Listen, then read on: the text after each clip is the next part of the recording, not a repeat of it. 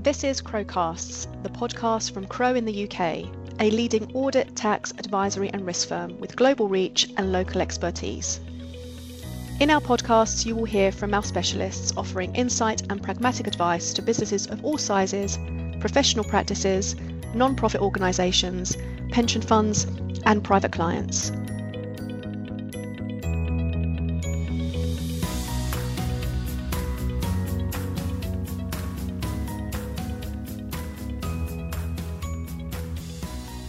Hello, my name is Caroline Harwood. I'm the head of the Employment Tax and Share Schemes practice here at Crow UK. And today I'm going to talk about coronavirus, the furlough scheme and the long trek back to work. On the 28th of August 2020, we saw the government launch a campaign to get workers back into the office. Business leaders have been warning us about long-lasting damages to city centres as employees continue to work from home. We've all heard stories of the centre of Leeds, London, Manchester, Birmingham being ghost towns at the moment. And so interestingly, and perhaps not surprisingly, the headlines have prompted some quite polarised opinions. The Health Secretary, Matt Hancock, has been much more concerned about how employees perform rather than where they work. And he's praised those working from home for delivering at an unbelievable rate. And indeed they have. But at the same time, the Transport Secretary, Grant Shapps, has said that some things are impossible to do remotely. And this is, of course, true, as the impact on city centre shops, which are suffering from the lack of passing trade, is clear to see. But the situation isn't straightforward. Many employees have learnt to value the ability to work flexibly. They like spending more time with their family. They like walking the dog in the middle of the day. They like being able to take part in local community events, or even using the time that would have been spent commuting, sitting on a train or on the tube to continue to work, but without actually having an impact on the length of their day. So they spend the same amount of time doing home stuff that they would have done otherwise, but they're actually managing to do more work. But equally, others miss the social interactions that the office presents. They're not having the coffee machine chats. They're not talking across desks, going out together for a coffee. And that brought the opportunities not only to socialise, but also to cross-sell. If you go out with somebody from another department to grab a coffee, you might talk about what you're doing. That might spark an opportunity to provide more value to your clients. You don't learn from colleagues overhearing their telephone conversations, their discussions on technical points. And also being together maintains team spirit. And I think what a lot of people are looking for is an opportunity to spend some time in the office and some time at home. But if we're looking at this in the context of the coronavirus pandemic and from an employment law perspective, forcing employees back to work could prompt discrimination claims. So you need to consider the age point with older employees who may be more vulnerable, or predominantly female workers caring for others who are more vulnerable to the virus. They could bring indirect sex discrimination claims if they're compelled to return to the office. And on that point, Labour's Shadow Business Minister, Lucy Powell, has said no one should be forced to choose between their health and their job.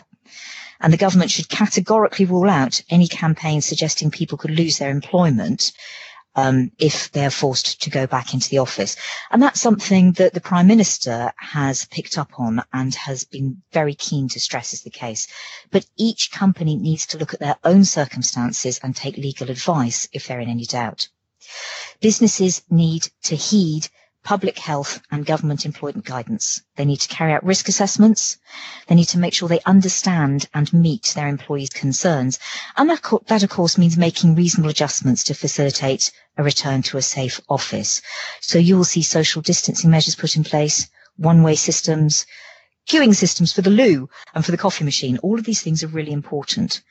But anecdotally, I would say that many objections are more around the risks of getting to work rather than the environment when they actually get there. So workers recognise that their employers are making efforts to ensure that the workplace is COVID secure and social distancing measures are put in place. But that in itself means that many employers can't accommodate all of the workforce at the same time. So hot desking systems where people have been very close together may not be possible to operate going forwards. You may have to have the 2-metre distance in place. You may need to look very carefully at how you clean your office space. So if there's a hot desk, you'll need decontaminating every evening. If the same person sits in the same desk, you won't need to do it so often.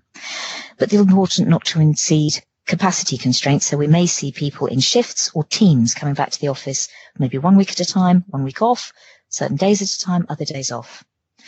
In practice, though, I think Children are going back to school in September. The pressures for many will ease as a result of that.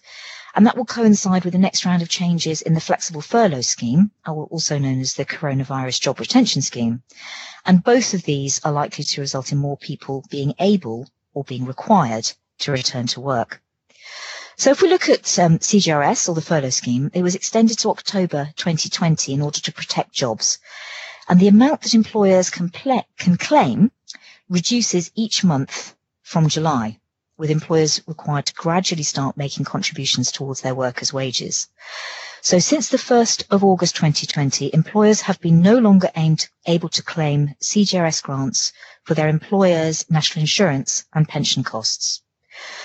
From the 1st of September 2020, we saw a further change, with the CJRS wage claim support reducing to 70% of the wages cost, or £2,187.50, whichever is lower, and the employer is required to top up the wage cost to 80% or £2,500 if that's lower.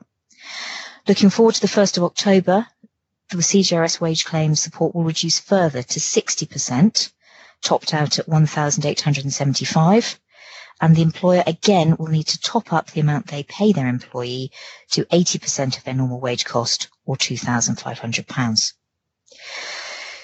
The vast majority of employers have complied with the government rules on how to operate the scheme.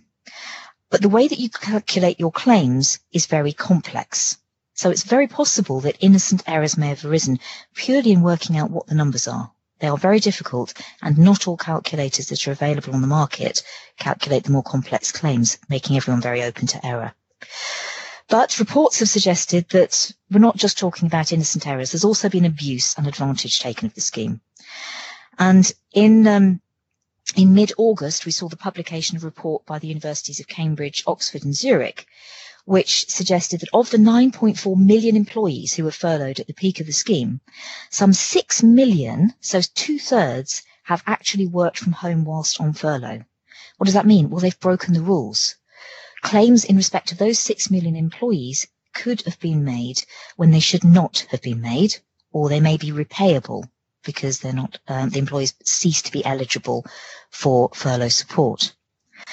Now, of those, nearly 1 in 5 furloughed workers, or just over 1.9 million, have reported being explicitly asked to work by their employers. Now, that's in the report from Cambridge, Oxford and Zurich.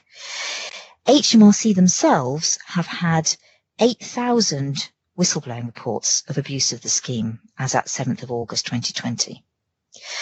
So where that leaves us is in a position where more than 4 million furloughed employees have worked, but without explicitly having been asked to by their employers. So that might be a result of their trying to be helpful. They might have forwarded on some emails for somebody who isn't furloughed to deal with, or they might have popped into the office to check everything's okay. You know, they haven't been burgled or a stock delivery has arrived. And I've even heard reports of employees volunteering for their employer or for an associated business, having seen that people on furlough are allowed to volunteer, but without realising that that volunteering under the scheme is only permitted when it's for an unconnected organisation. So the legislation is new, it's complex, it has evolved at its peak on an almost daily basis. So it's very likely that many employers will have made innocent mistakes when calculating and submitting their claims, particularly if they don't know that employees have been working, and particularly at the start of lockdown when the schemes were evolving and many of the calculator software packages could only calculate the most straightforward claims. So when you add in the number of employers who may be unaware that as a result of their employees' actions they may have inadvertently broken the rules, there is massive scope for errors in respect of claims made for millions of employees. That's very worrying, and it's quite an eye-opener. We already know that HMRC has the furlough scheme firmly in its headlights as part of the efforts to plug the hole in the Treasury's coffers. And it's already started steps to detect fraudulent claims, and they are actively searching for organisations that have defrauded the scheme. We've already seen one criminal conviction. So what can you do to stay compliant? First thing to do is to think about whether you have an error.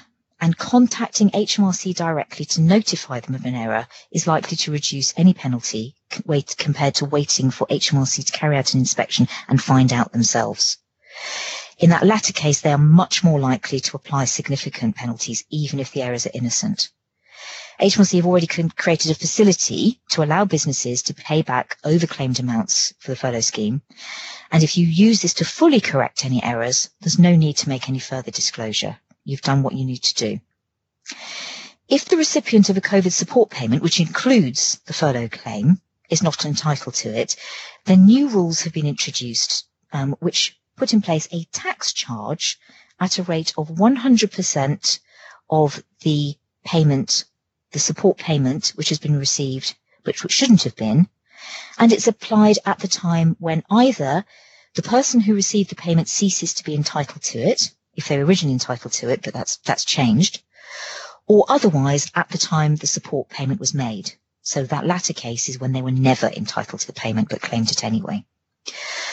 Chargeability must be notified on the later of 90 days after the date that that tax became chargeable, or the 20th of October, which was 90 days after the Finance Act was passed. If the employer has received a COVID support payment, and either they shouldn't have done, deliberately or inadvertently, and they fail to notify that they are chargeable, then the penalties are severe. Failure is automatically treated as deliberate and concealed, so penalties could automatically be up to 100% of the tax on the payment, even when the errors are innocent. And in extreme cases, the government will pursue arrests for fraudulent claims. Now, if you find out you've made an error, it's an innocent mistake, and you report it to the revenue, it is unlikely that they will throw the book at you. But where there are cases of ghost employees or employees explicitly being told to work when a claim has been made, then the consequences could be dire. To reduce the risk of penalties being applied, and now that many employees are returning to work either on a flexible or full-time basis, we really strongly recommend that employers are checking their claims to make sure they haven't overclaimed or made any errors. And those should then be corrected within the 90-day period, if possible. Otherwise, voluntary disclosure should be made to HMRC. Where employers are still making claims on a regular basis, you easily offset the error against the future claim. You just adjust next month's claim to make sure that the error is effectively eliminated. If you've got no more claims to make, but you've made an error in previous claims, we recommend checking the claims, making sure that the calculations are absolutely right, and then contacting HMRC, notifying of errors and making a proposition as to how they should be corrected. I would recommend watching my colleague John Cassidy's excellent webinar on the tax charges arising on coronavirus support payments and the actions that HMRC can take. The webinar goes into a lot more detail than I am today in this podcast, but you will find it really helpful.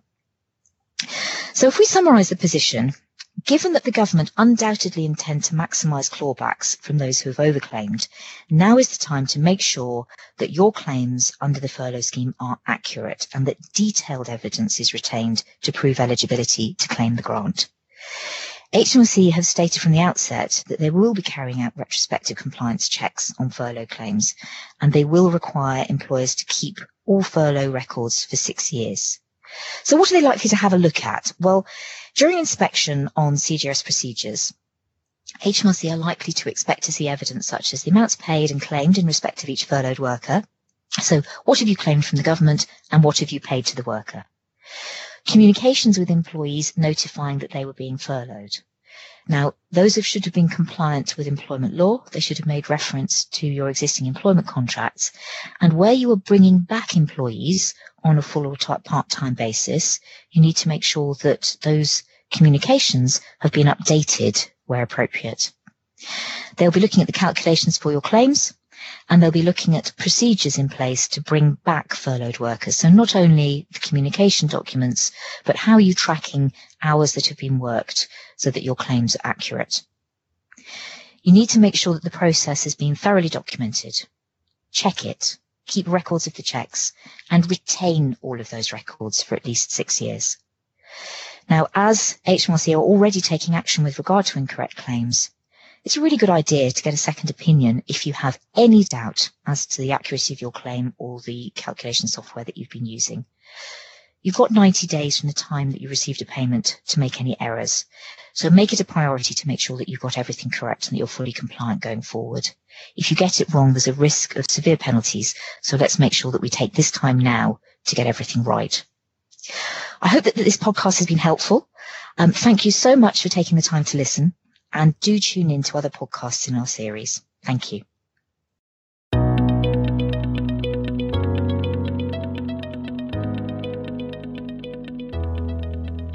Tune in next time for another episode of Crowcasts. For more information about Crow, our services, industries we advise, and insights, visit crow.co.uk.